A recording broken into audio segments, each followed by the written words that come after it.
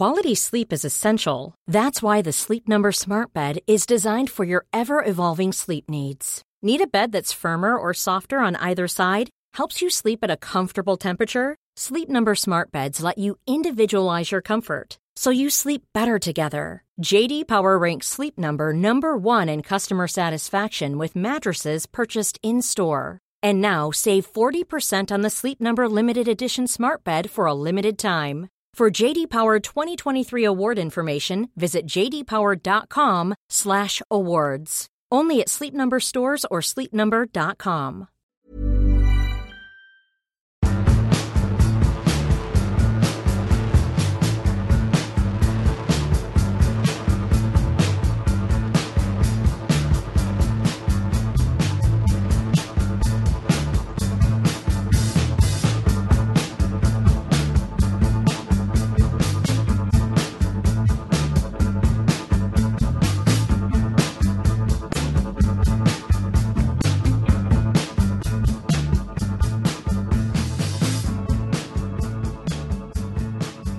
Hello everyone and welcome back to Rule the Roost podcast. I am your host, or one of the hosts. I always have this problem. To Trunk, or Jack, you can call me from now on, I think. I'm joined as ever by the hummus to my carrots, Mr. Raj Baines. How are you doing, Raj? I'm fine, thank you very much. I've never been called hummus before.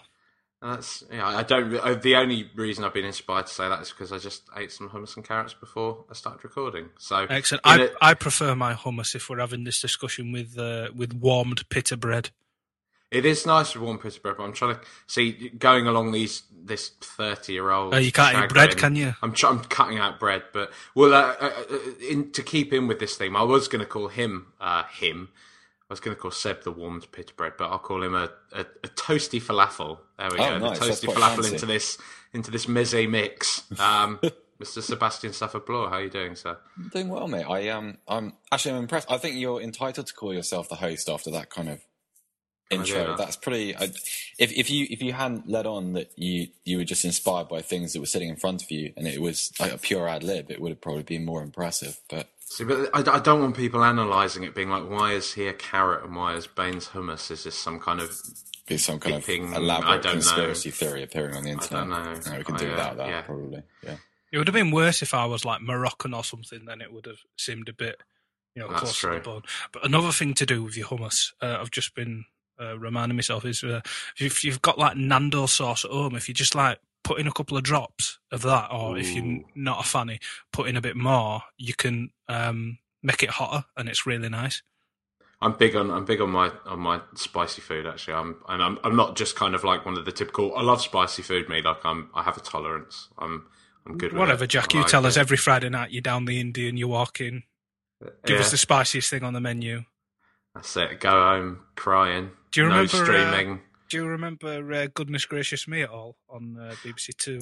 I do remember Goodness Gracious Me. Do you remember they're going out for an English sketch? Yeah. Fantastic, that. That's very funny. Give me the blandest thing on the menu. I would love to see the UKIP meltdowns over that nowadays. Yeah. It would be absolutely fantastic. I'll tell you. I'll give you a quick story, just to in my litany of disastrous encounters I've had throughout my life.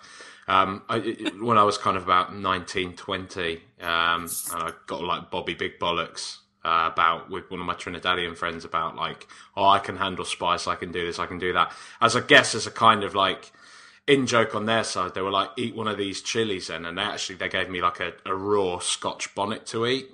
And I just sat there and munched this Scotch bonnet raw. I was like, yeah, it's not that hot, it's fine. And then about 30 seconds later, my face like just uncontrollably was swelling. I had a tongue like Harry Kane, basically. Drool everywhere, could barely speak. Is that like the Simpsons episodes when he goes into that kind of alt world? He goes to the chili festival, eats a chili, and he ends up sort of like chasing that weird little turtle through the desert. I actually started to get a bit worried at one point. I started getting like genuine like heart palpitations and stuff because it was that hot. But yeah, that was so. But you want to try? don't actually live far from you. They're in Plumstead, but my auntie Tess, she makes a very famous hot sauce. It's too similar to Encona, but it makes it Encona taste like milk compared. So I remember like one of the first times I had it as a kid. Like going over and having some chicken or whatever, and like she brings out the hot sauce, and Dad was like, "Oh, try some of that, it's lovely." And he's like, "Oh, don't put too much on." And usually, like if we have a Sunday roast or something at home, or have some rice and pea or something, I always just drown it in Encona, and usually end the meal in head sweats. But I like put on a fair bit of this, and then like just sort of looked at her after I'd taken a few bites, like, what the is in this? It was absolutely outrageous, but it is one of the tastiest things you'll ever try in your life. It is wonderful. I still to this day am not entirely sure what she puts in it, but it's the result of which is fantastic. Last time I was over, I was joking with Uncle Ron that although they're retired, we should get them on Dragon's Den and do sort of a reggae sauce version of this and sort of bottle it and sell it, because I think it would be a massive hit, although comparing it to reggae sauce is a bit harsh because that tastes like shit. It's awful, isn't it? Yeah, it don't taste of anything. It's nasty. I don't understand what it's supposed to be. Yeah, I'm not a big fan. But just because he sang a nice song on his way in, that he gave it money. Well, you saw all their eyes light up, didn't you? You could see it. Those kind of like the awful dragons, just like, you know, how can we market this man as a cultural gimmick? But I preferred his moment to. I mean, I don't really watch anymore, but every now and again you get someone that there was a guy who there's a Scottish guy who came on once, and he was selling. He wanted them to invest in this weird kind of haggis hybrid product that he'd decided to not build but cook, obviously. And he finished his sort of elaborate 20-minute pitch, and one of them just turned around and goes, "What's to stop anyone else cooking it in exactly the same way?" And he couldn't. He was completely flummoxed. And I don't know, the kind of, I preferred Levi Reitz when he went on. I just thought he was a little bit more lighthearted, because some of the guys are just so, I don't know, there's something quite dislikable about a lot of the people who pitch on Dragon's Den. Something sort of self-congratulatory. I really like it when somebody thinks they've invented like the next big thing. And like the first question completely crumbles everything they've got, and they realise they've spent 3 mortgages and 4 years of their life creating absolute shit. Well, 60 of it on a trip to Vegas, 20 on the product, pretty much. Yeah, exactly that. Got the bank loan. How many of these can you make a month? Like about 4 if I work really hard in my shed. Yeah. So, wankers. Football. England Hotspur, as I called it in the tweet. Apologies again for that.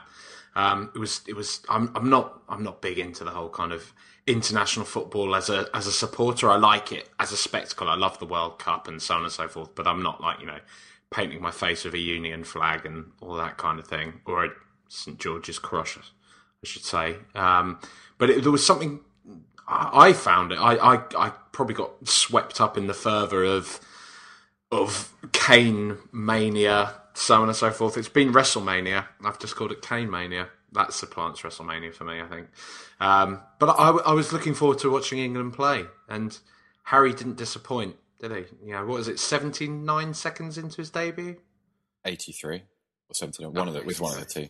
But I've seen various figures for that. I'm amazed as to how they manage with all the technology available not to come up with a definite figure as to how long he was actually on the pitch, but it was less than a minute and a half. A lot of people said he scored of his first touch as well. I was one of them. Mate. Sorry, because you were full tabloid. I wasn't watching. I was getting upset about something on Twitter during that passage of play.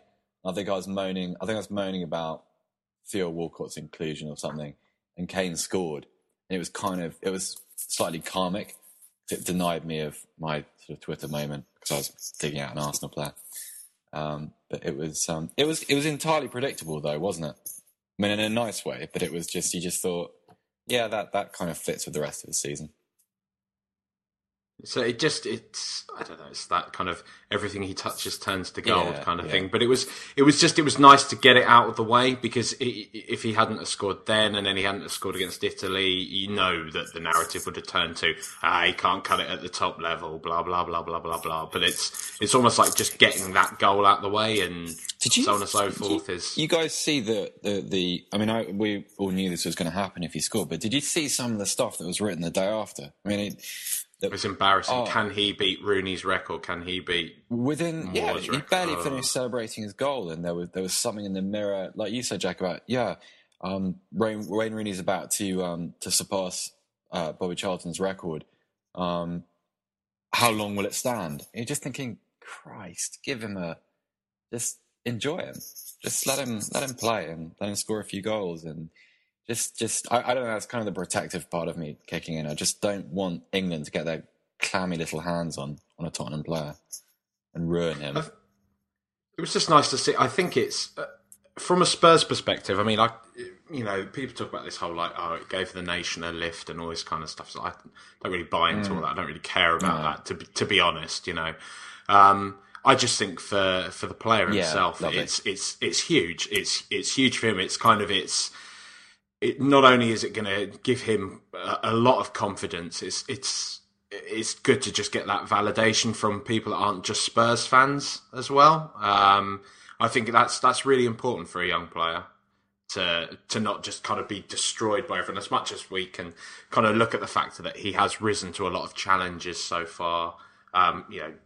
Like when he did start scoring goals, we were even sceptical at times that, maybe he's going to get overexposed and, we don't want him to burn out too quickly, so on and so forth. But it's good to see that he can still come under that amount of scrutiny and still play well. I mean, even against Italy, he didn't score, but I still think he put in a fine performance against Italy as well.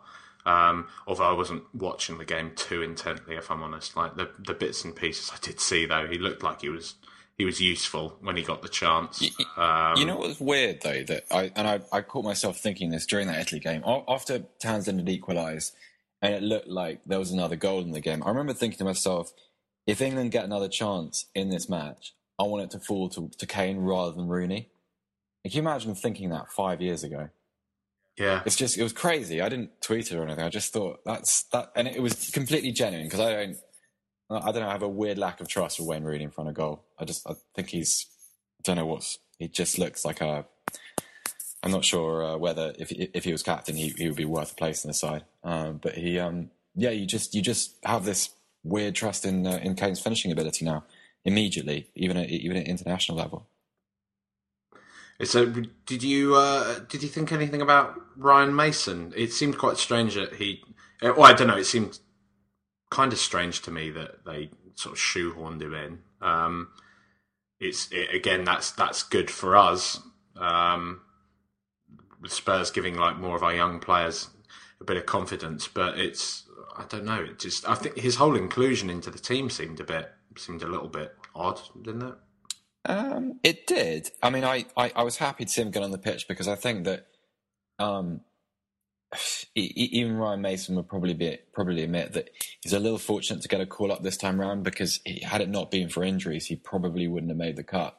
That's not to say he won't in the future, but I was worried that if he didn't get on last night, then you never know what's going to happen in the future, and you never know which players are going to fall in favour. And so it was just a nice moment. I'm not sure it's significant in any way. I like Mason. He's the kind of player that I want to see in the England squad, because he's someone that you kind of gravitate towards because of the way he plays stylistically.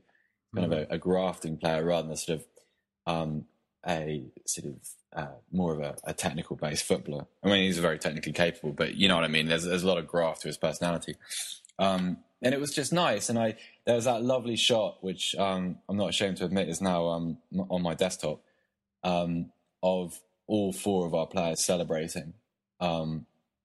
It is nice. It's the kind of child in me. I just thought, yeah, I like that. It's just all of them there together. That was lovely. Really nice. I liked Billy T put out a nice little tweet about that, actually, where it was like Pochettino's quote in June. I think he said it was something along the lines of, if I can make Tottenham Hotspur fans proud of the club over the course of this season, then I'll know I'll have done a good job. And then he juxtaposed it with that shot from last night, and it was something like, if I can give Spurs fans something to be proud of this season, then I'll know I'll have done a good job. That's what I felt, pride. And it was, it was good. One of my more kind of along that line, one of my more kind of far-flung theories, it just came to me slightly. I was wondering if Mason's inclusion was maybe Hodgson doing that more for Kane's benefit than anything. If Kane is seen as this kind of like jewel in the England crown at the moment, to just get him into an environment where he's surrounded by familiar faces and he kind of feels a bit more at home, if he is seen as a kind of a quieter lad and there's a lot of pressure on him, to have some of these lads that he's playing alongside at the moment, week in, week out, to kind of just thumb him in, for want of a better expression, into the side. But, I haven't really put any serious thinking into that. But you put some. Yeah, I've put some thinking. I don't often exercise serious thought, to be honest, but there's a bit of thought in there. That's not a bad. I think it might do a little disservice to Ryan Mason, but I don't think it's a bad theory. I think it's I think it was definitely probably helpful for him to be there, for Kane essentially to have. I suppose they're quite close, so it does make sense. But I think Mason earned the chance to play for England, but I don't know. I'm not sure how soon that opportunity is going to come again for him. Right, that's it. I'm pitching that to you, Max. Get me the in, Baines. Get me the in, mate. That's it. I'm going to pitch it now. I've used my one friend referral to get Seb in the door, sadly, so I'm not allowed to have another. It's like those. It's like those gym passes. Yeah. Seb got the induction and they took him on. So no, I'm not gonna. I won't do that to you, mate. I don't know. Have you got anything more to add about England? Anyone? Kyle Walker, again, defensively suspect, but, I think they all were. I think the tactics were wrong. Playing a diamond against a 5-3-2 is just asking to get done on the way. Yeah, asking to get done on the wings is pretty much how he set that team up. I mean, you only have to see the state Nathaniel Klein was in. I know the substitution that was made was a pre-planned one, and what he'd already made the journalists on tour aware of before the game had kicked off. But I think Klein sort of saw himself as being a bit lucky as to coming off, because Damian's not a bad player at all, and the I think narrowness. It was agreed, Raj. I think they said in the commentary that Klein was always due to come off. Yeah, I said that. I said that they did. Sorry. That they'd prearranged it, but Damian's fantastic, and the tactics were wrong. The side was far too narrow. So it's if you're looking to beat Kyle Walker with that stick, which I know people are falling over themselves to beat Kyle Walker with these days, he's usually the player that people fall out with.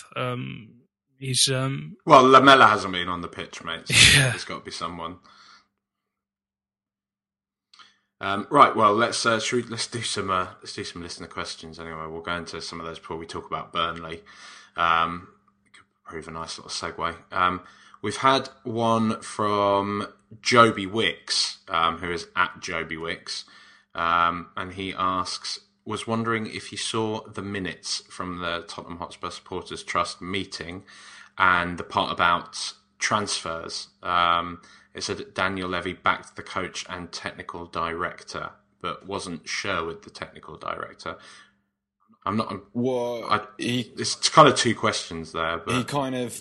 Joby. I've skimmed over these because they turned up just before we started recording, but Levy basically talks about a return to going back into a kind of transfer comfort zone.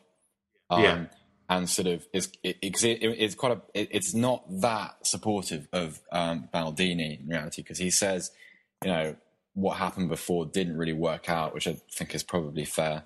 That sort of the spending of above £15 million, but then in the very next sort of bullet point, it says, we remain completely supportive of all our technical staff, which I don't know, feels a little contradictory to me, but.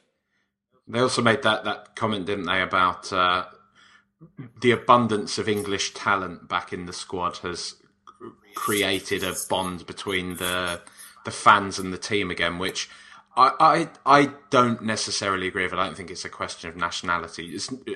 For me personally, it isn't anyway, and I don't know. I think I can comfortably speak for quite a few people when I say it's not for them either.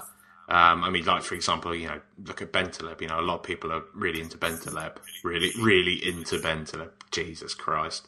But I think that's a fair way of putting it, mate. I think a lot of people are really into Bentaleb. Like, he's... Just sounded a bit 14-year-old girl, didn't it?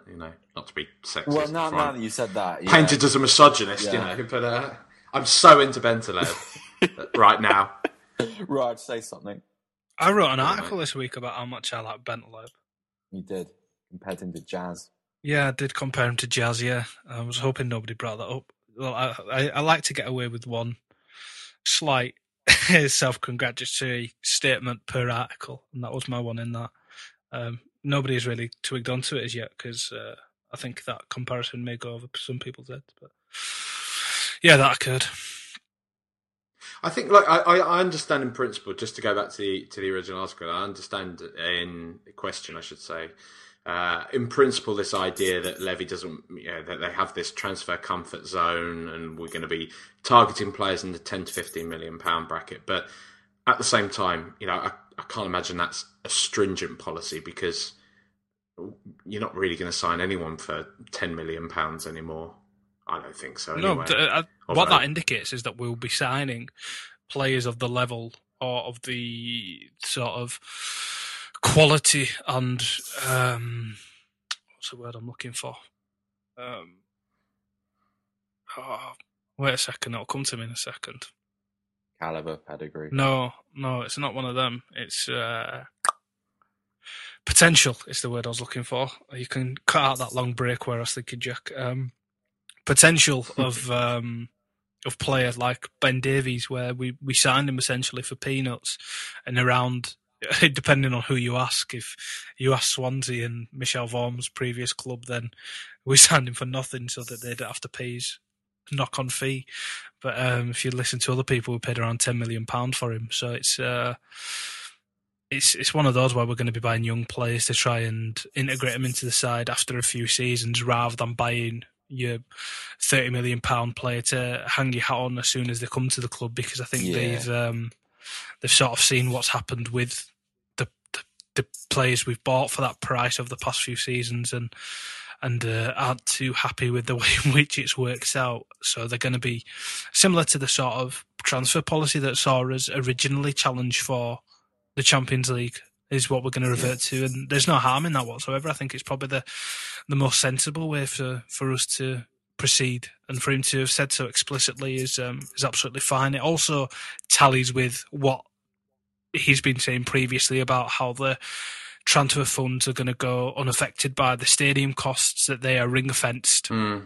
Because if we're only buying players for 10-15 million, not looking to increase our wage bracket or our transfer bracket immediately, it just means that he's sort of setting the record straight as to who we're going to be buying. So when we do start buying players for 10-15 million, perhaps pushing that by $1 million or $2 here and there, if there's an exceptional talent available, then, if people say this is because they've got costs on the stadium, it's not necessarily going to be true. It's going to be, in line with the ideas that have been in place in the club, and it probably means that we wouldn't have the sort of instances where managers like AVB have sensed that they've wanted a higher cost of player and been given a lower cost of player, because if they're made plainly aware that this is your budget, this is the sort of player we're going to be buying, and that is the pool of which you've got to pick from. He's not going to be asking for somebody who he can't have, so there's that assurance as well, which I think is a bit better. It just means that when the transfers go right, we're going to get a young prospect, and they're going to become better at our club, and then we're likely to sell them on for more money, which is what Tottenham have been doing quite a lot over the past few seasons. Or we're going to, lose a few million on a player who doesn't quite perform to the level in which we wanted them to, and it's not going to be the end of the world, because it's not like we've spent 30 million on them. I think you also, it's a good point you raised, because you also have to bear in mind that the transfer fee is always going to have an effect on how measured the crowd's reception is to a player and their time it takes to bed in, right? I mean,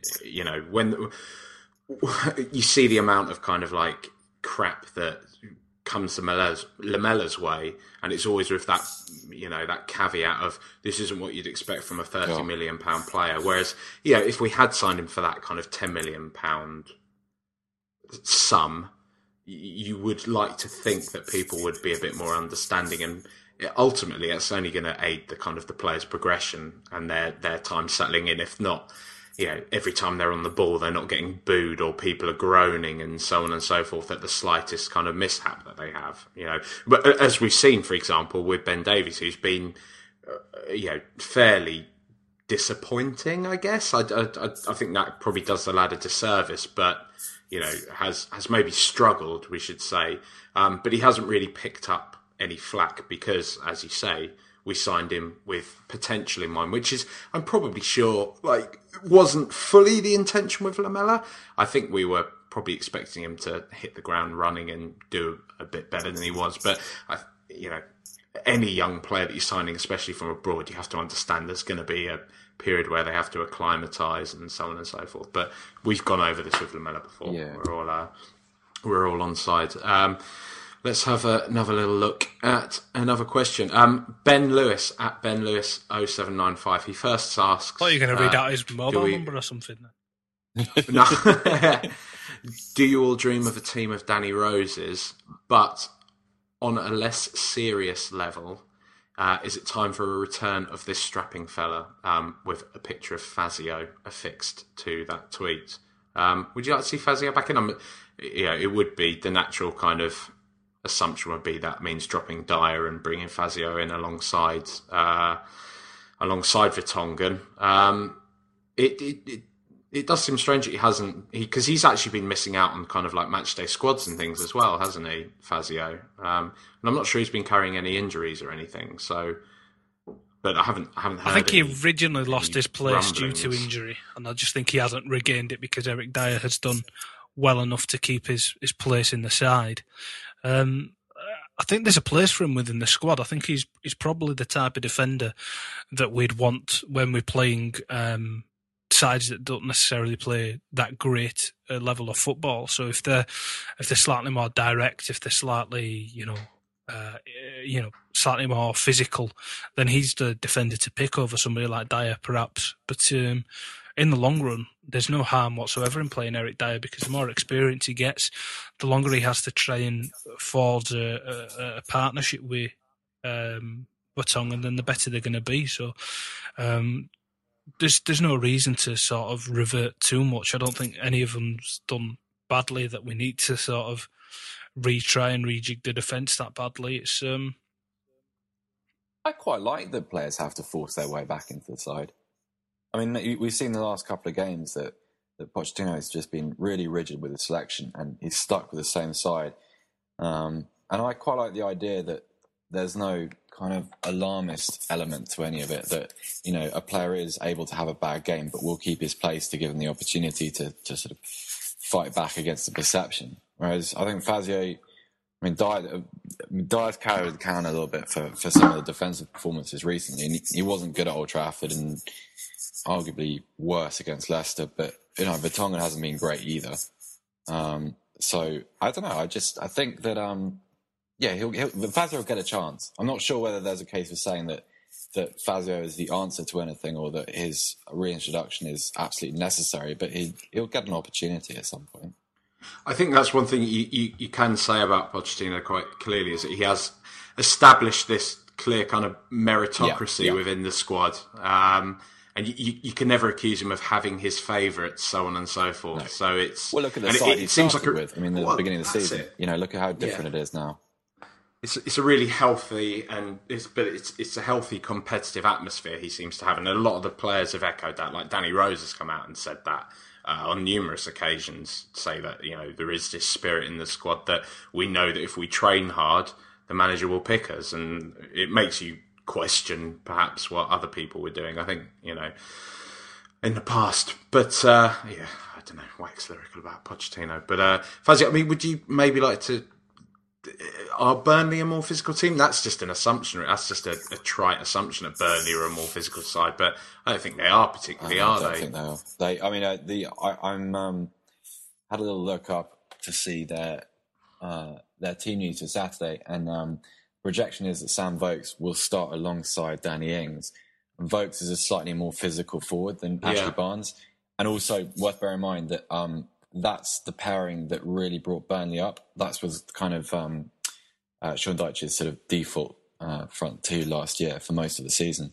And I don't really like the idea of Danny Ings being isolated with Fazio, particularly because he moves very well. And he's not. Danny Ings isn't an outstanding elite forward, but he's a very good player, and his movement off the ball is excellent.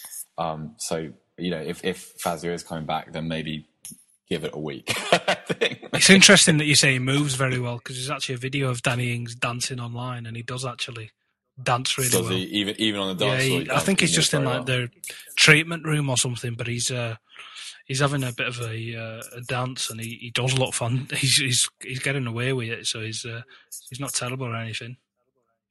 I'll tell you, he's we've Jack, you've mentioned him quite a lot, but he's someone who generally incorrectly, because I was talking about Ashley Barnes. We didn't need to bring that back up again. That episode where Sessegnon was still playing for Sunderland. You didn't have a good pod that night. But he's someone that throughout the season I've just thought more and more of. I think he's a really good player, Danny Ings. I think he's he's a problem for us. I mean, look at the Leicester pairing that causes issues at the Lane. I mean, that's not, and Ings is a far better player than Nugent or Jamie Vardy. By all accounts, had a really good game for the under-21s against Germany as well. Yeah, he did okay. Bit isolated, but give him a partner, and he'll be more influential. I think Pritchard was said to have had a really good game as well. I'll be surprised if he doesn't come into the fold next year, actually, despite people's reservations. Yeah, I don't know. I watched the under-21s game, and I think of Alex Pritchard a little bit in the same way that I think of Tom Carroll. I just look at him and go, "You're a really good footballer," but I don't know. I think there's a little bit of that kind of academy bias going on, where people want him to. And I know I've said this about Kane, and I got burnt so many times for it. Anytime I write about Kane now, I get the same couple of people like passively aggressively retweet things I said a year and a half ago. It's just such a horrible internet habit, that. But I don't know. I've watched a little bit of Pritchard, and I'm not hugely convinced. I didn't see anything on Monday night which suggested that his return is absolutely essential. No, like I don't know if I've said it on the pod before, but one of my colleagues is a big he follows the Championship a lot. He's a Norwich fan, and he watches quite a few Championship games. And he says Pritchard's at his level. He thinks, really. Anyway, yeah, he's not really been that convinced by him. He's kind of one of those. He's called him a match of the day player a few times, actually. That he'll pop up and make the difference, which I guess there's something to be said for that. But interesting, kind of sees him. There's a QPR fan I know who works in one of the local shops, and he said exactly the same thing about Tom Carroll last season. Because Spurs fans are always sort of posting vines of, look how many assists he's had, and look at this little ball to whoever was playing in that QPR team, and Tarat, I guess. And he said, look, he looks good in tiny little moments, but he just doesn't. He doesn't look above the Championship. Basically, is what I'm trying to say, which is kind of worrying, given that he should probably be a little bit beyond that now. I know he's at Swansea, but even so, he's very neat and tidy. He's very nice to watch, but is he actually good enough to play at the level that we want to go to? Is what I would say. He's injured now, isn't he? I think he's out for about 6 weeks or so now. He is. Yeah. Dominic Radford Sims. Is that a double-barrel surname? That is a double-barrel surname. Good for you, Dominic. Good for you. There you go. I'll send the little key to the special meeting room in the post. You should have just said you'll be meeting him there, Seb. No, because you got it. He's already there. He's got it, hasn't he? No, you got to have it's got to. Isn't it a birthright? You've got another handshake. What does Dominic ask? his handle is at DommyRS10THFC. That's got to be more concise, Dom. I'm going to give you that feedback now. He's got a hyphen too. Good man. Excellent. He says, regarding the curious case of Andros Townsend, why does he perform better for England than for Spurs? I've seen quite a few people say that. I'm not sure that he does. I think it seems to be the goals are the difference, right? But when you actually watch Townsend play for England, I don't think he really does anything that different. I know we were kind of speaking about this earlier offline, weren't we, Seb? That it's more how he's deployed playing for England as opposed to how he actually plays. Yeah, I also think it's worth bearing in mind that the average game. The average opponent Townsend faces in the Premier League is a lot stronger than the average opposition in a European Championship qualifying group. And also, he's free. You can watch him play against a Lithuania. I know Italy last night, but Italy were a little bit weakening, so they made quite a few defensive substitutions towards the end of that game. But he doesn't have, for England, the same kind of defensive responsibilities. And he also plays in a slightly less technical environment. When he played under Villas-Boas, that was a very intricate side, and it relied an awful lot on a lot of different moving parts. And as we know, Pochettino's philosophy is very much pressing-based and also kind of discipline-based in terms of the way we defend. And I just don't think that exists for England. He has a kind of, like you say, has a sort of impact role for Roy Hodgson, and whether that's by design or by accident, I don't know, but it seems to suit him. So I think it is a little bit of an illusion, if I'm honest. You got anything to add? I think he's really improved this season, quite dramatically so. He's the sort of example we always give when we talk about not wanting, the effect of playing for England to negatively affect Harry Kane, because he did drop off afterwards, and then that was sort of underlined by an injury issue, and he never really recaptured his form straight away. And I remember sort of after he made his England debut and around that sort of time where he was the nation's sweetheart, Jack got really annoyed with me several times because I was pretty much one of very few dissenting voices who were saying, look, there are deficiencies to this boy's game. He is not the finished product yet. There were people genuinely, not in an ironic sense like perhaps they were with Harry Kane, but in an actual very true sense, tweeting that Andros Townsend was going to fill the boots that Gareth Bale had left behind the season beforehand, and people getting extremely carried away with him. I don't think. No, you didn't say that, but I just want to jump in and say that. People did though. Right? You didn't say that. You did accuse me of having an agenda where Andros Townsend was confirmed, which I did enjoy when. I did actually use that word. I did use that word. I have to. Which, when I was proven right and he did drop off as I said he would, and then everyone suddenly turned on him at once.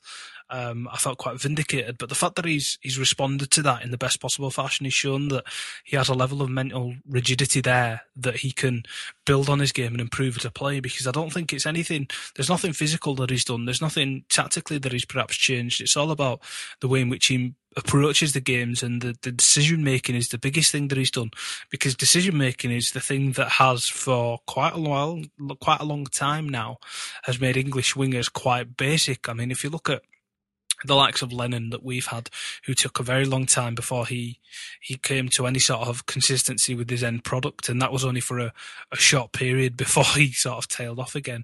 If you look at Theo Walcott, who seems to dilly-dally between being an out-and-out wide man or a wannabe striker and never seems to be able to fit in anywhere for more than 5 games before getting injured or falling out of form or favour. He's another one. And then you've got, these just your average names, your Sean Wright-Phillips, Adam Johnson, there'll be more, Scott Sinclair, Dyer at Swansea, Routledge. These teams and teams of wide men that England seem to churn through, who have this initial run of form when nobody really knows who they are and can't really defend against them. But once there's a plan as to how to stop them, and they realise that these wingers have no brain as to overcome that challenge, then their careers sort of curtail and they tumble down the leagues a little bit more, and they find their natural home at QPR or Sunderland.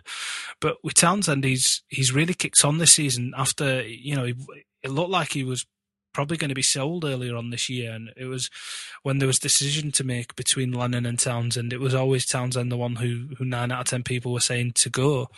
But he's really improved the way in which he applies himself, and that's massive credit to him and the people that have been managing him.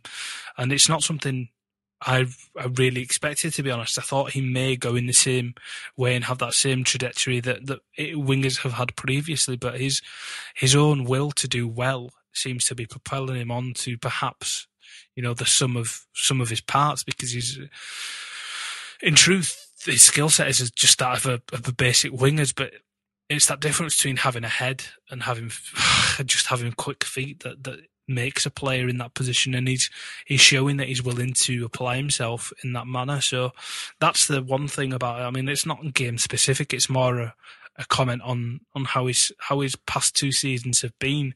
But it's very pleasing to see that even if there's a chance he may not be, Gareth Bale, he's still going to be a very effective member of our squad, and that's the reason why when we talk about the likes of Carroll and Pritchard, who I didn't really comment on, I don't really have a problem with them coming back and having some sort of place within the squad, because I think there's every chance and every opportunity with the culture that we've started to breed within the side now, that if you work hard and show your willingness to become a better player and push yourselves in perhaps ways that you had not considered previously before you worked within the regime that is there currently, you could become a better. If you're looking for plump lips that last, you need to know about Juvederm lip fillers. With Juvederm Volbella XC and Juvederm Ultra XC, your lip look, whether it's subtle or bold, can last up to 1 full year with optimal treatment and no additional maintenance. Find a licensed specialist and see if it's right for you at Juvederm.com today. That's JUVEDERM.com. Add fullness to lips in adults over 21 with Juvederm Volbella XC or Juvederm Ultra XC. Do not use if you have severe allergies or a history of severe allergic reactions, or if you're allergic to lidocaine or the proteins used in Juvederm. Tell your doctor if you have a history of scarring or taking medicines that decrease the body's immune response or that can prolong bleeding. Common side effects include injection site redness, swelling, pain, tenderness, firmness, lumps, bumps, bruising, discoloration, or itching. As with all fillers, there's a rare risk of unintentional injection into a blood vessel, which can cause vision abnormalities, blindness, stroke, temporary scabs, or scarring. For full, important safety information, visit Juvederm.com. Hey there, it's Michelle Norris. I'm host of a podcast called Your Mama's Kitchen. When I travel, I'm usually looking for a way to find a taste of home when I'm not at home. And one of the things I love to do when I am at home is entertain. And Airbnb allows me to do that. When I was in California recently, I rented a house that had a great kitchen. And when we were sitting around the table, we were all thinking, we're in someone else's house. Someone could be in all of our homes as well. If you have a home, but you're not always at home, you have an Airbnb. Your home might be worth more than you think. Find out how much at airbnb.com/host. Better player and could earn yourself time in the squad, and we've seen that sort of thing with Townsend and Danny Rose, probably especially, is the sort of thing that's there. So rather than, every time something breaks, buying something new, we're actually starting to fix them and sort of be a little more self-sufficient and a little less knee-jerk. So I think that's probably a positive for all parties involved. Yeah, that's very fair. Yeah, Jack, edit out everything I said about Pritchard. Yeah, just get rid. You know, one thing on Townsend is that I did some research for an article I was writing recently, and you're not supposed to do that if you want to get any hits. Oh yeah, no, I just go with the knee-jerk headline, the big baiting. I know people. I'll make you a vine to go along with it as well. Okay. That'll be all right, mate. Yeah, I'll do a banterous vine. You can stick it in your article. It'll be good. I know people think that Townsend's been around forever, but if you compare, and forget looking at his appearances and his starts, if you look at the amount of time he's actually spent on a Premier League pitch over the last 2 seasons, and purely in the Premier League, it's actually less than either Harry Kane or Nabil Bentaleb, and only marginally more than Ryan Mason. And all three of those players are they're great and they're improving all the time, and we all love them, of course. But they all have sort of various deficiencies to different degrees that we all tolerate because they are quite raw, and they are essentially Premier League rookies. Townsend doesn't have that association, but he probably deserves it because he is still a very inexperienced player. And the improvement that Raj correctly identifies is partly his own work, partly Pochettino's, whatever it is that Pochettino does behind closed doors with his players to improve their decision making. But part of it is also exposure to his environment. And so, I know he's had a lot of games at a lower league level, but so what, really? I mean, the Premier League experience is Premier League experience, and it's that's really the sort of the only pertinent measure of how seasoned a player is. And as his minutes go up, his ability to identify and make the right decisions is going to improve. It's up to the player to what extent it improves, but it's a progression. I don't think people should lose sight of just where he is in his career. People look at his age. People remember how long we've all been aware of Andros Townsend for, because it is 5 or 6 years now that he's been considered a fringe player. So this is still a young guy, and still a very green player as well. I think another thing that's probably worth noting as well is that he's often brought on as a latter stages impact player for England, right? And he'll be coming up against tiring legs, and he's a very explosive, quick player. Whereas, when we've seen him do that effectively for Spurs as well, when he has come on in the latter stages of a game and he has kind of pulled the defence slightly and he's shaken things up and created space for other players. Where the kind of criticisms will creep in when he's playing for Tottenham is when he's starting games and when he's, like we're saying, he's having to exercise a sort of tactical rigidity, and he's having to play consistently to a system for a full 90 minutes, whereby that pace, that explosive element can be countered and people can kind of get at someone. So it can make him, he can look a lot better when he's coming on in the last 10 minutes of a game of a friendly or against a kind of lower end European opposition in a kind of form, a formality kind of European qualifier. But that sounds like I'm knocking him, and I don't mean to. I agree with what Raj is saying in that he has improved a lot, and his decision making is. See this, Jack. A year later, you're the one that's negative about Townsend, and I'm positive about him. You with your agenda. I'm just being your personal contrarian, Raj. That's all I am. So yeah, we got. I don't think we've got any more. Come on, ask us some better questions next time. No other ones, because my phone was buzzing for 5 hours. Is that your one about way The Walking Dead? Talking about your popularity. It's one about what? There's Ross Ferguson 19 says Walking Dead season finale. No, neither have I haven't watched it. I haven't watched any of it. I've kind of lost love for The Walking Dead. 2 episodes. I've not watched much TV this week. I've been quite down since Kevin Sinfield announced his retirement. I know it sounds sad, but my sporting hero is leaving the game and club I love, so I've been in a bit of a funk about that. I've not actually managed to rise myself into a place of being able to write about it yet, because I do get a tiny bit choked up every time I think about it.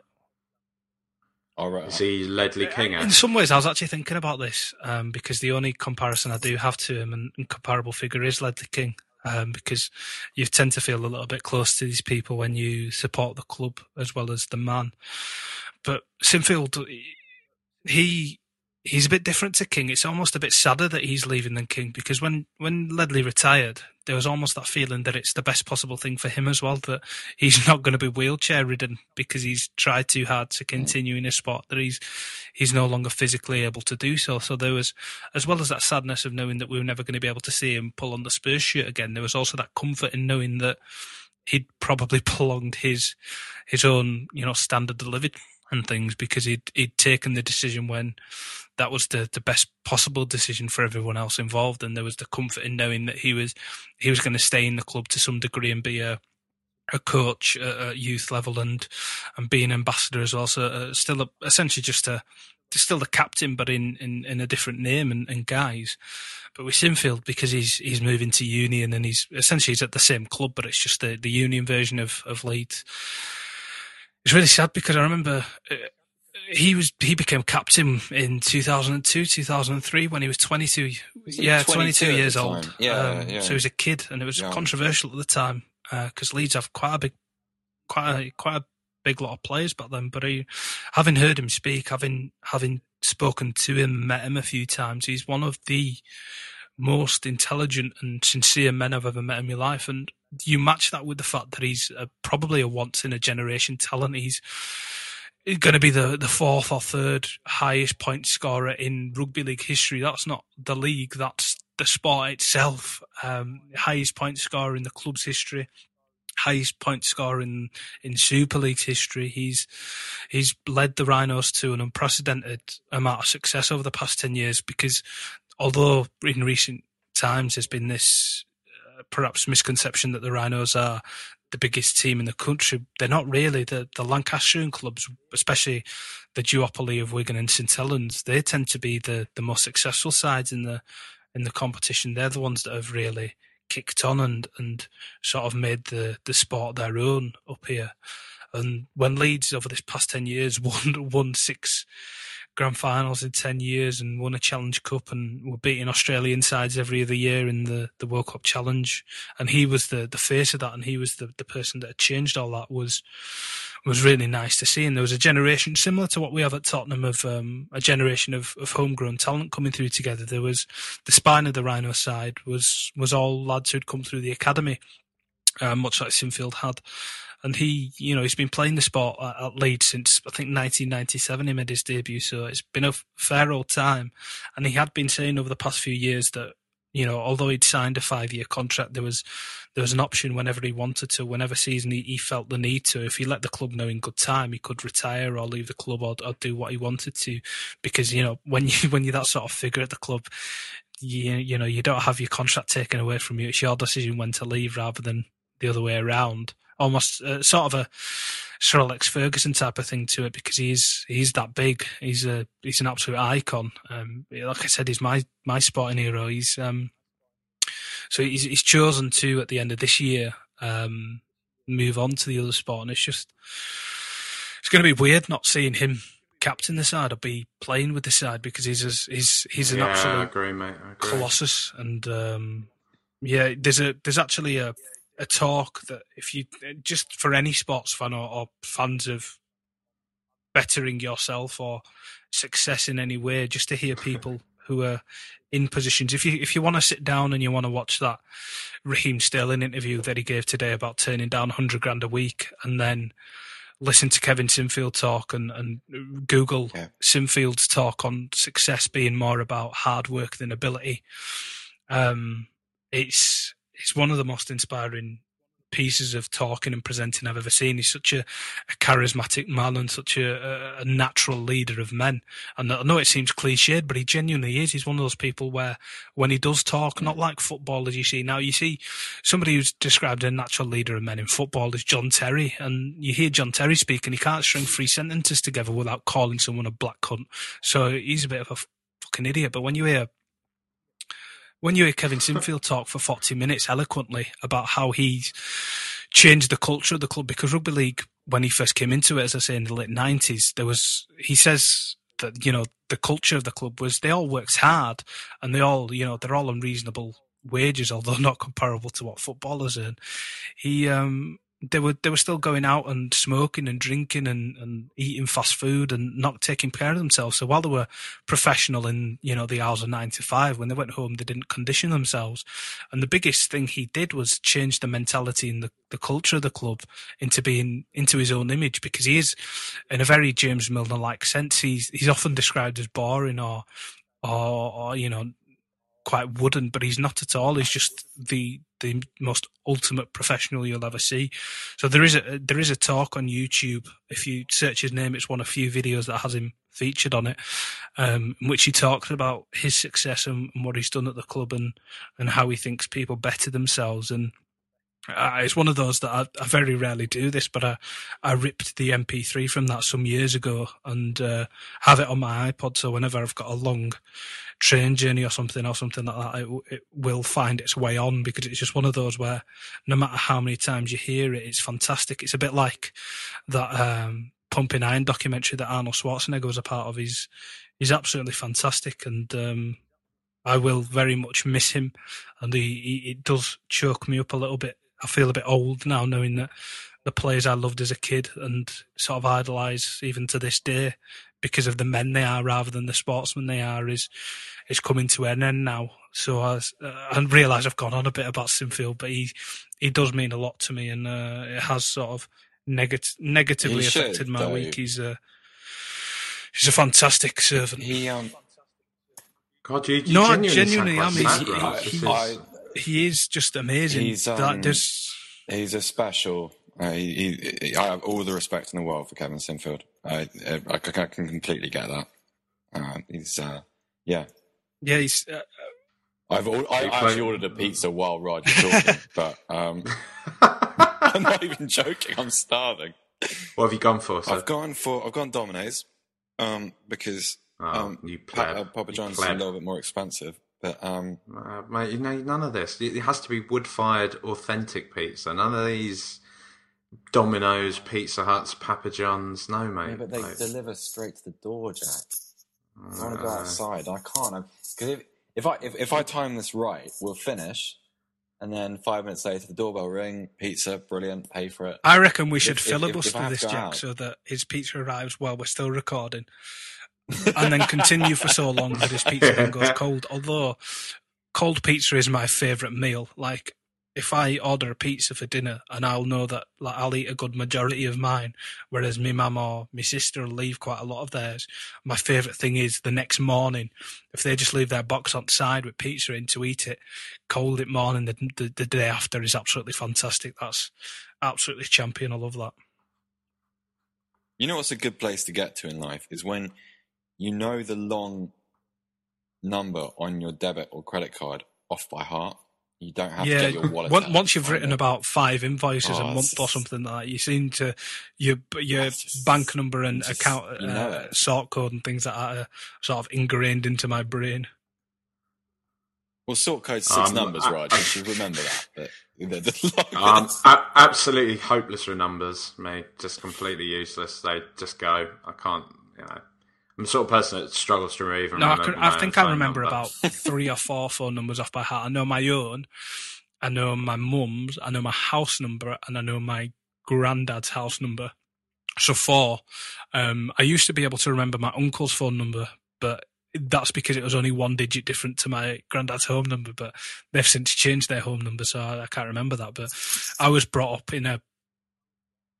Why I don't know why it was. It was just a weird quirk. They only lived about 3 streets away from each other in Huddersfield, but they managed to have the exact same phone number bar the last digit, so it was exactly the same. No, it was not that I'm aware of. They may well have done, but it was just a quirk, I think. But fair enough. What was I going to say? When I was brought up in the 90s, it was sort of just as mobile phones were coming into, popularity. So the first few years, my mum and everyone made it aware to me that you had to remember the numbers. If there's ever an occasion where you became separated, you've got to know how to get in contact with us. But as soon as sort of I started getting my own mobiles when I was in high school and that, when I was 14 or 15, I think I was, before I got my own phone, you started to forget, because you've got this thing in your pocket that just remembers all your numbers for you. So you're never going to have to rely on anything like that again. So there's only the few that I haven't changed in about 10 years that I actually remember. We always seem to go back to Huddersfield-based telecommunications. What else have I discussed? No, we've done it before, haven't we? We talked about Hull Telecom, with KC, and, internet service providers, you're doing and voiceover for PlusNet eventually. They've not got in contact since we've. Unfortunately, they've got that. They've got that weird bloke who walks around in the Dales and does stuff that like that's the only television advert I've ever seen of them. He seems to be the face of PlusNet, so I think that gig's already been done. I imagine he does the voiceovers as well. So no, mate, that guy's got a shelf life, mate. You can. Do you reckon I can be like the new Barry Scott? See that Sillet band? Do you know he's not actually like that? I'll tell you what, they're purposeful. It was a marketing ploy.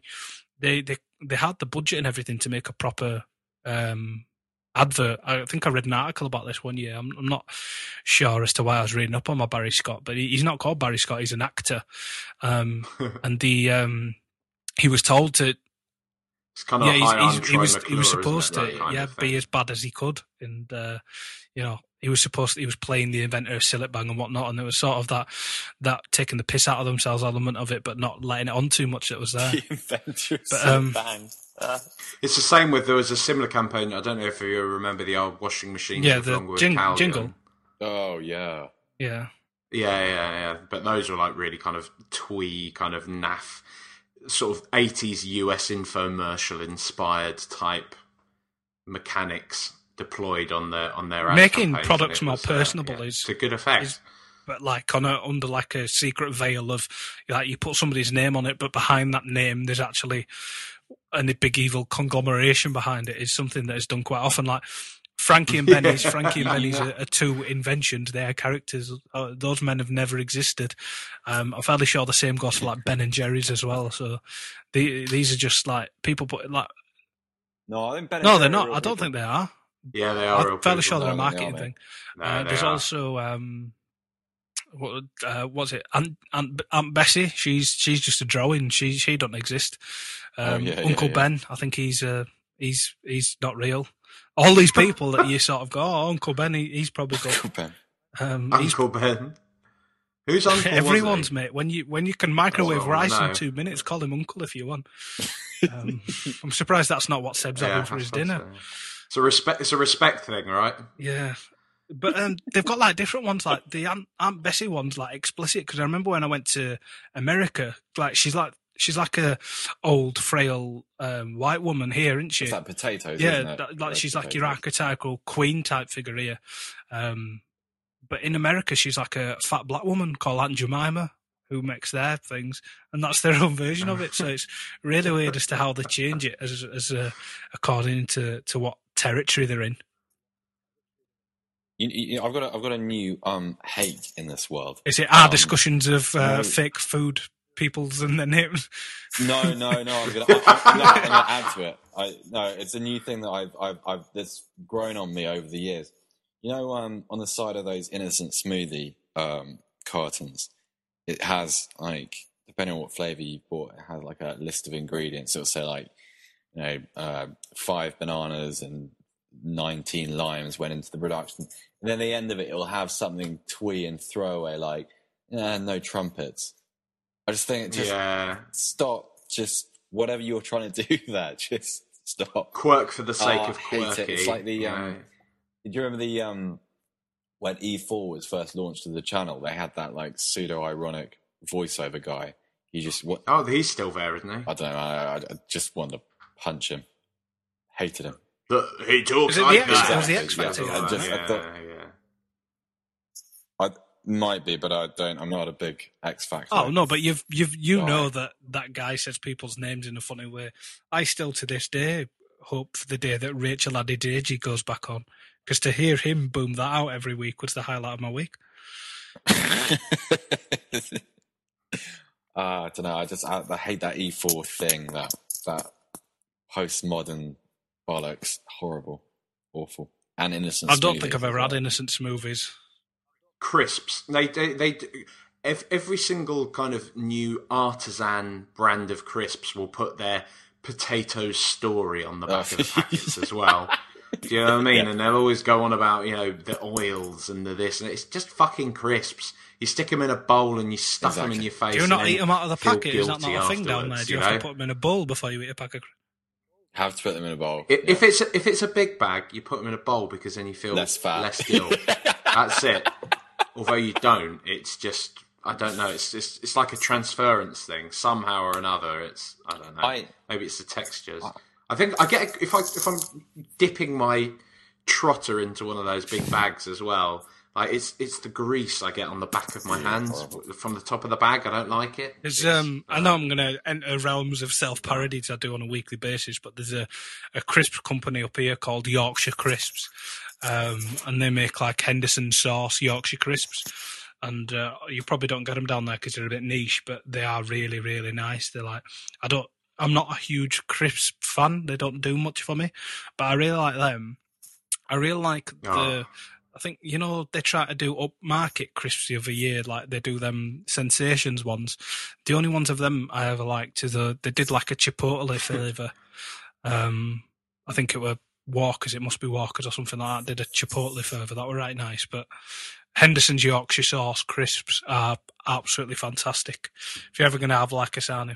Mate, my favourite Yorkshire crisps, Seabrooks. They just remind me every of time Robin I went up there. They've started filtering down here, but no, Seabrooks. That was a highlight of one of my trips to Yorkshire. Getting Prawn Seabrooks. cocktail. My life is pretty much signposted by crisps. I'll be honest, any of them, Seabrooks were just ridged to maximise the flavour. Love Seabrooks. Sounded like I was advertising a Johnny then, proper Yorkshire. It did. You had a little bit. Yeah. Should we talk about Burnley very, very quickly? Think we should? Yeah. We kind of did last week, didn't we? But Hugo Lloris is probably going to be out again. I think he's got an injury. Which do either of you actually know? I haven't done my research as per usual. What his injury actually is? And supposedly a deep laceration / gash to his leg. Carl Walker. I'm not really fond of the word gash. Do you remember the? Obviously, there are different contexts. Do you remember it can be probably from about 10 years ago now the grime track "Gash by the Hour"? Do you not remember it? It was a London thing, but it crept up here. I remember Bell Dem Slags. That was one by the Newham Generals. No, this was I think it was Boyer D and Sass Killer, who it might be SAS Killer. I may be showing me age there, given that it's 10 years ago, but it was called Gash by the Hour. It was one of those videos. The Sass Killers. But that's almost up there. Yeah. The shots were fired. I think. But they were. The video of it was one. Remember when there was Channel U and it was just essentially kids on their mobiles? Yeah, that's the level of video it is as well. But it just reminds me of being a kid. Absolutely hilarious lyrics. Because the whole premise of the song is that they're talking about, inverted commas, gash, but they're talking about it as if they're talking about cash. So it's really, really funny. I mean, I think I probably enjoyed it when I was a kid, but not so much anymore. It's probably one of those I can't remember the last time I listened to it. It's just when you said gash, it reminded me of it. But there's so many of those. Did you not have that wave of when grime got really big and everyone thought they could make grime tracks downloaded in? Yeah, Junior Spesh. Do you not remember Junior Spesh? That was one of the first big virals, when YouTube really. We had our own up here. We had. To be honest, they probably only live around the corner from me, but we had Spooks and Crawler, who made a track called Knife of the Sword, which is hilarious because I think one of the lyrics that always stands out is debt chasing like a debt collector, your mum's in debt, so your best protector. Was one of them. And just really bad songs like that. It was when we used to live in the other end of Leeds in Kirkstall. Around there was the LS7 Battlers, who used to have their own songs as well. They were essentially the Leeds' answer to the Wu-Tang Clan. They had their own songs. I think their biggest hit was called "The Battle Begins," and I think one of the lyrics in there is about robbing a PS2, which shows you the age of the song. But I highly recommend that you search these songs up because they are some of my fondest memories from high school. Is sitting underneath in a class and one of your mates sending you this underground grime track on Bluetooth so that you can listen to it in the corridor or something. That was a large part of my formative years. Imagine it was yours as well, wasn't it? Oh, yeah, absolutely. We've already spoken about Seb's love of rap. How active I was in that participation. Yeah.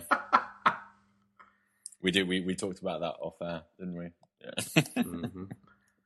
Temps and all Seb that. was there rewriting all the lyrics from Biggie Smalls into Latin at school. So, what? Actually, an honest story, and this is genuinely on my heart true. The place where I went to school that we're all aware of, but we don't mention. The first conversation that I ever had with anyone there was about the Wu-Tang Clan on my very first day. That is a huge in-joke, and no one listening will get it, but it's quite funny. Were they trying to actually recruit you for... My auntie made this distinction, and I've never let her live it down. But she got the names of the Wu-Tang Clan and the Ku Klux Klan mixed up. So one day when I was listening to Wu-Tang, she goes, "Oh, is that the Ku Klux Klan?" I went, "To be honest, I don't think they're going to be singing this." And she was like, "No, yeah. Bring the ruckus in their own way is not what they were doing." But yeah, I've never let her live that down. She still gets annoyed every time I bring it up because it was just one of those slips where she obviously knew what she was talking about, but she just said the wrong name. They're an incredible live act. I think I've seen them not together, but like the odd member here or there in like festivals when they tend to crop up. I don't think I've ever seen them as a collective, but I've definitely seen one or two of them alone here and there. Very good show. Very good show. Jolly good show. To those Wu-Tang boys. No, but they are. They're fantastic. Quite rather embarrassingly, my first ever email signature was Wu-Tang Jack at hotmail.com. You should have called yourself hotmail.com. You should have made it like Jed ZA, so you could have called yourself like the Jizzer. But to be honest, thinking back on it, the Jizzer is probably not a good nickname for anyone, to be honest. No. Which is why none of them are called that, but yeah. No.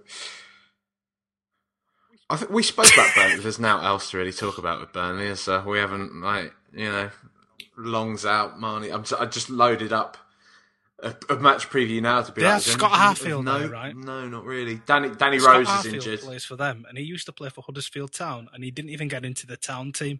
So how he's playing every week in the Premier League is beyond me. He just... Mate, you got exercise some responsibility here. You remember the Wes Morgan? Yeah, Scott Harfield's going to score now, isn't he? Yeah. I think we want... now. I think Vokes is definitely going to. We do quite a good line in conceding to ex-Huddersfield players, because I'm fairly sure when Anthony Pilkington went from Huddersfield to Norwich, he scored on like one of his very first Norwich games was against Spurs in the Premier League, and he managed to score an absolute belter. I think I'm fairly sure it was him, but he was a. He scored a worldie, and he was playing in League One for Huddersfield the season before, and went up two leagues and managed to score on one of his first games for Norwich. Well, he's bang on to score. Yeah, I can't see us turning them over easily. It's at Turf Moor, isn't it? I think we'll win, but I think we'll concede. Is it at Turf Moor? It is. Yeah. Is it at Turf Moor? Yeah. We played the... Was the last time we played there like the last game of that season where we won the cup and like we were 2-0 up and still managed to lose about 5-2? Had the League Cup earlier this season, that 1-1. No, but when we played there last time in the Premier League, wasn't that the time that we went like 2-0 up and I think Bale scored and Modric scored a beauty. And then Modric scored that and then we just sort of capitulated. That's it. We had Ben Anik in goal, so it didn't really count. No one remembers that. I quite like Burnley. I think they're a good side. There's an interesting statistic for people to look up. That is interesting to them. Is the amount of goals that came from Kieran Trippier assists or cross last season. It's ridiculous. It's about 22 or 23 or something like that. But he's someone that on Sunday he's a reason primarily why you might want to avoid playing Nacer Chadli. He doesn't necessarily work that hard defensively, is to stop a player like Trippier getting forward, because they've got George Boyd who'll play in front of him and he'll cut in field and kind of drift and do what George Boyd generally does. But yeah, something to look out for. A little tactical insight there. I'll tell you what'll be interesting as well is if he does put an assist in, I'll be looking forward to the amount of people that say we should bring him in to replace Walker. Walker's shit. Yeah. And you've just legitimised that. Yeah, that's all on you, mate. All on you. All on you. Dear. Fun. There we go. I've got anything else to add this week? No, I think I pretty much. No? I think I spoke more about Kevin Sinfield than I did football this week. So do you know what, mate? I'm always one to call you out on the rugby, but it was very heartfelt, and it was actually an inspiring I do life genuinely like as well. If people think I went a bit over the top, but if you do, before you send me any hate for that, actually look up that talk in which I'm referencing, you will see a small glimpse of the man of which I was speaking about. He's absolutely fantastic. I will get round at some point when I'm emotionally stable. You've actually, you haven't actually gotten that much hate for the rugby. So you've actually got that one lad into rugby league, haven't you, as a result of... We've not done it for a couple of weeks, have we? Oh, fuck's sake. Oh, God, here we go. Listen to how smugly he says it as well. Actually. And he also says, pull it up, as if it's not sitting right in front of him. His desktop background, screenshotted. You two speak amongst yourself until I've managed to log in. You know, the thing about last week's pod is that obviously I broke the chair. That's the thing, and that's what everyone's referenced, and everyone. Man, I just did that in the name of it. It's just comedy. It got a hashtag Chairgate. It was I'm Frankie and Benny's. It was something we made up. You're our own version of Barry Scott. Yeah. I've actually, this is one of these. I don't know, maybe living in London type things, but that chair leg. Afterwards, as I was sifting through the debris, one of the chair legs I've now taken as a bedside cosh. So in case of any intruders or anything like that, I now have a chair leg as a pre-approved weapon that's I don't think it's going to do damage in terms of it would really, really seriously hurt someone, but it's enough to kind of wave at someone and say get out of my house, and if they are aggressive enough to break into my house in the first place, it's likely not going to scare them off, and I won't be able to do anything with said chair leg. But I've got it at least. It's a statement of intent, I think. At some point, you'll probably step on it in the dark and hurt yourself. I'll tell you a slightly weird story. We had this spate, and I'm pretty sure, I'm going to be honest. I want to be rational about this, but I'm fairly certain it was a ghost that has been plaguing our household, or at least it did in the past. We had this weird little spell over the course of about 2 months where genuinely mirrors at various points in the house just kept smashing. They kept falling off the wall in the middle of the night, always around kind of 3-4 o'clock in the morning, and just smashing, falling off the wall and smashing. It happened to our bathroom mirror, which was actually screwed to the wall. It, in the middle of the night, fell off the wall and smashed on the bathroom floor, and a couple of mirrors in the hallway smashed as well. God, that's horrible. So it was really weird. It was really, really bizarre. But every time, in the middle of the night, it's 3 a.m. and we live in a very kind of central part of London. So you hear a massive smash in the night. It's fuck, someone's broken into our house, right? So there's me jumping out of bed in my pants, clambering for something. And the first thing to hand I have is an aerosol can. So there's me, zombified, 3 a.m. jumping out. What did you think had robbed your house? A fly? It's not a pretty sight. I don't know, mate, but I'm there being like, if there's anyone here, yeah, I'm awake, all right, so just fuck off now, yeah? With this aerosol can in my hand, and then seeing this broken mirror, and that being really, really scary, and me going to bed being like, there's a ghost. Charlotte, we got a ghost. We have a ghost. That's it, definitely. And so that's why I have a chair leg now. In the back of my mind, it's like, well, it's not always going to be a broken mirror.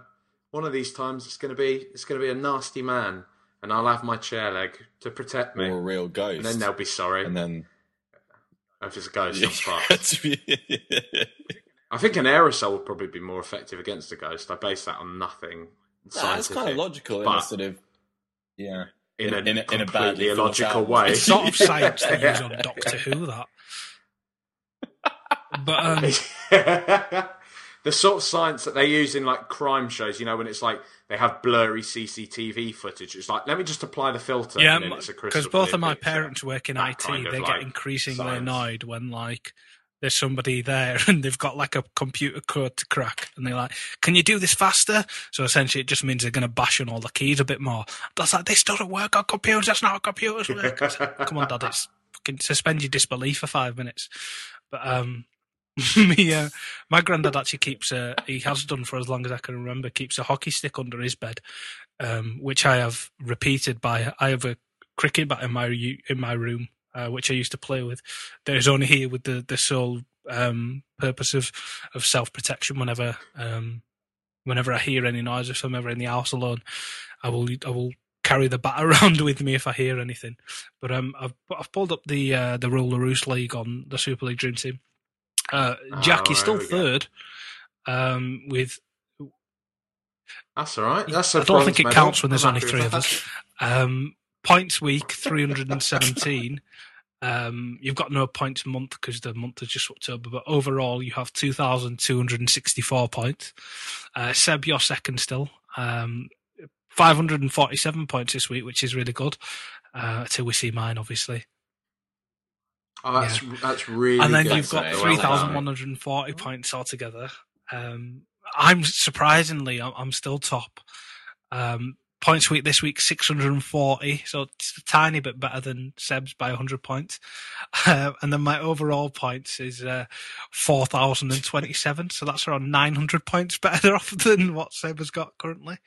So, Well, Jack's actually editing the podcast this week, so mate, you fuck about with that a little bit and see if you can reorder bits of what you just said. See how that comes out at the end of it. Do you know what's really annoying as well? And this is only going to play into this. I just loaded up the Fantasy Premier League, the football one, being like, right, because I was you were like time, 2 points behind. And I was kind of thinking like, right, that's it. Well, you're about fucking nearly 100 points ahead of me now. So close that off. Yeah, exactly, prick. I'm still second, so yeah, fuck you, Ben Alfrey and Kevin. There you go. Excellent. That's it. Let's end that one on a low for everyone that isn't called Raj. So if you do want to listen to any previous episodes of Roularoost, you can listen to my heroic chair smashing of last week on iTunes. Or on the Spurs Statman website, spurstatman.com, which is run by the bossman JP, who you can follow on Twitter at SpursStatman. Yeah, that's the one. Also, remember to send in any articles or any pieces of football writing that you want to have published on a good, reputable website to our resident editor now. Who I'm just getting. I think it's Steve Gen 93, isn't it? Up now. That's it. I know we've got to remember Steve Gen N, Steve Gen 93, Steve Jennings, very nice lad. Looks a bit like Harry Kane in his profile picture. Actually, that's what I said to him when he changed it. But anyway, so yeah, do that and follow our account at RTRSSM. Yeah, more from us next week. Come on, you Spurs.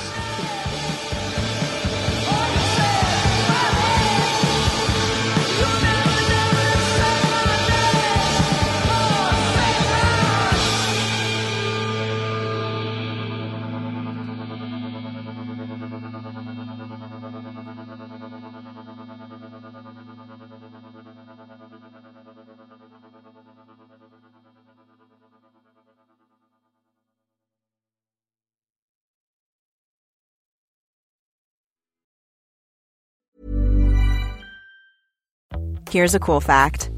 A crocodile can't stick out its tongue. Another cool fact, you can get short-term health insurance for a month or just under a year in some states.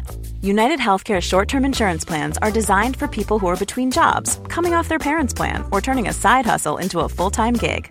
Underwritten by Golden Rule Insurance Company, they offer flexible, budget-friendly coverage with access to a nationwide network of doctors and hospitals. Get more cool facts about United Healthcare short-term plans at uh1.com.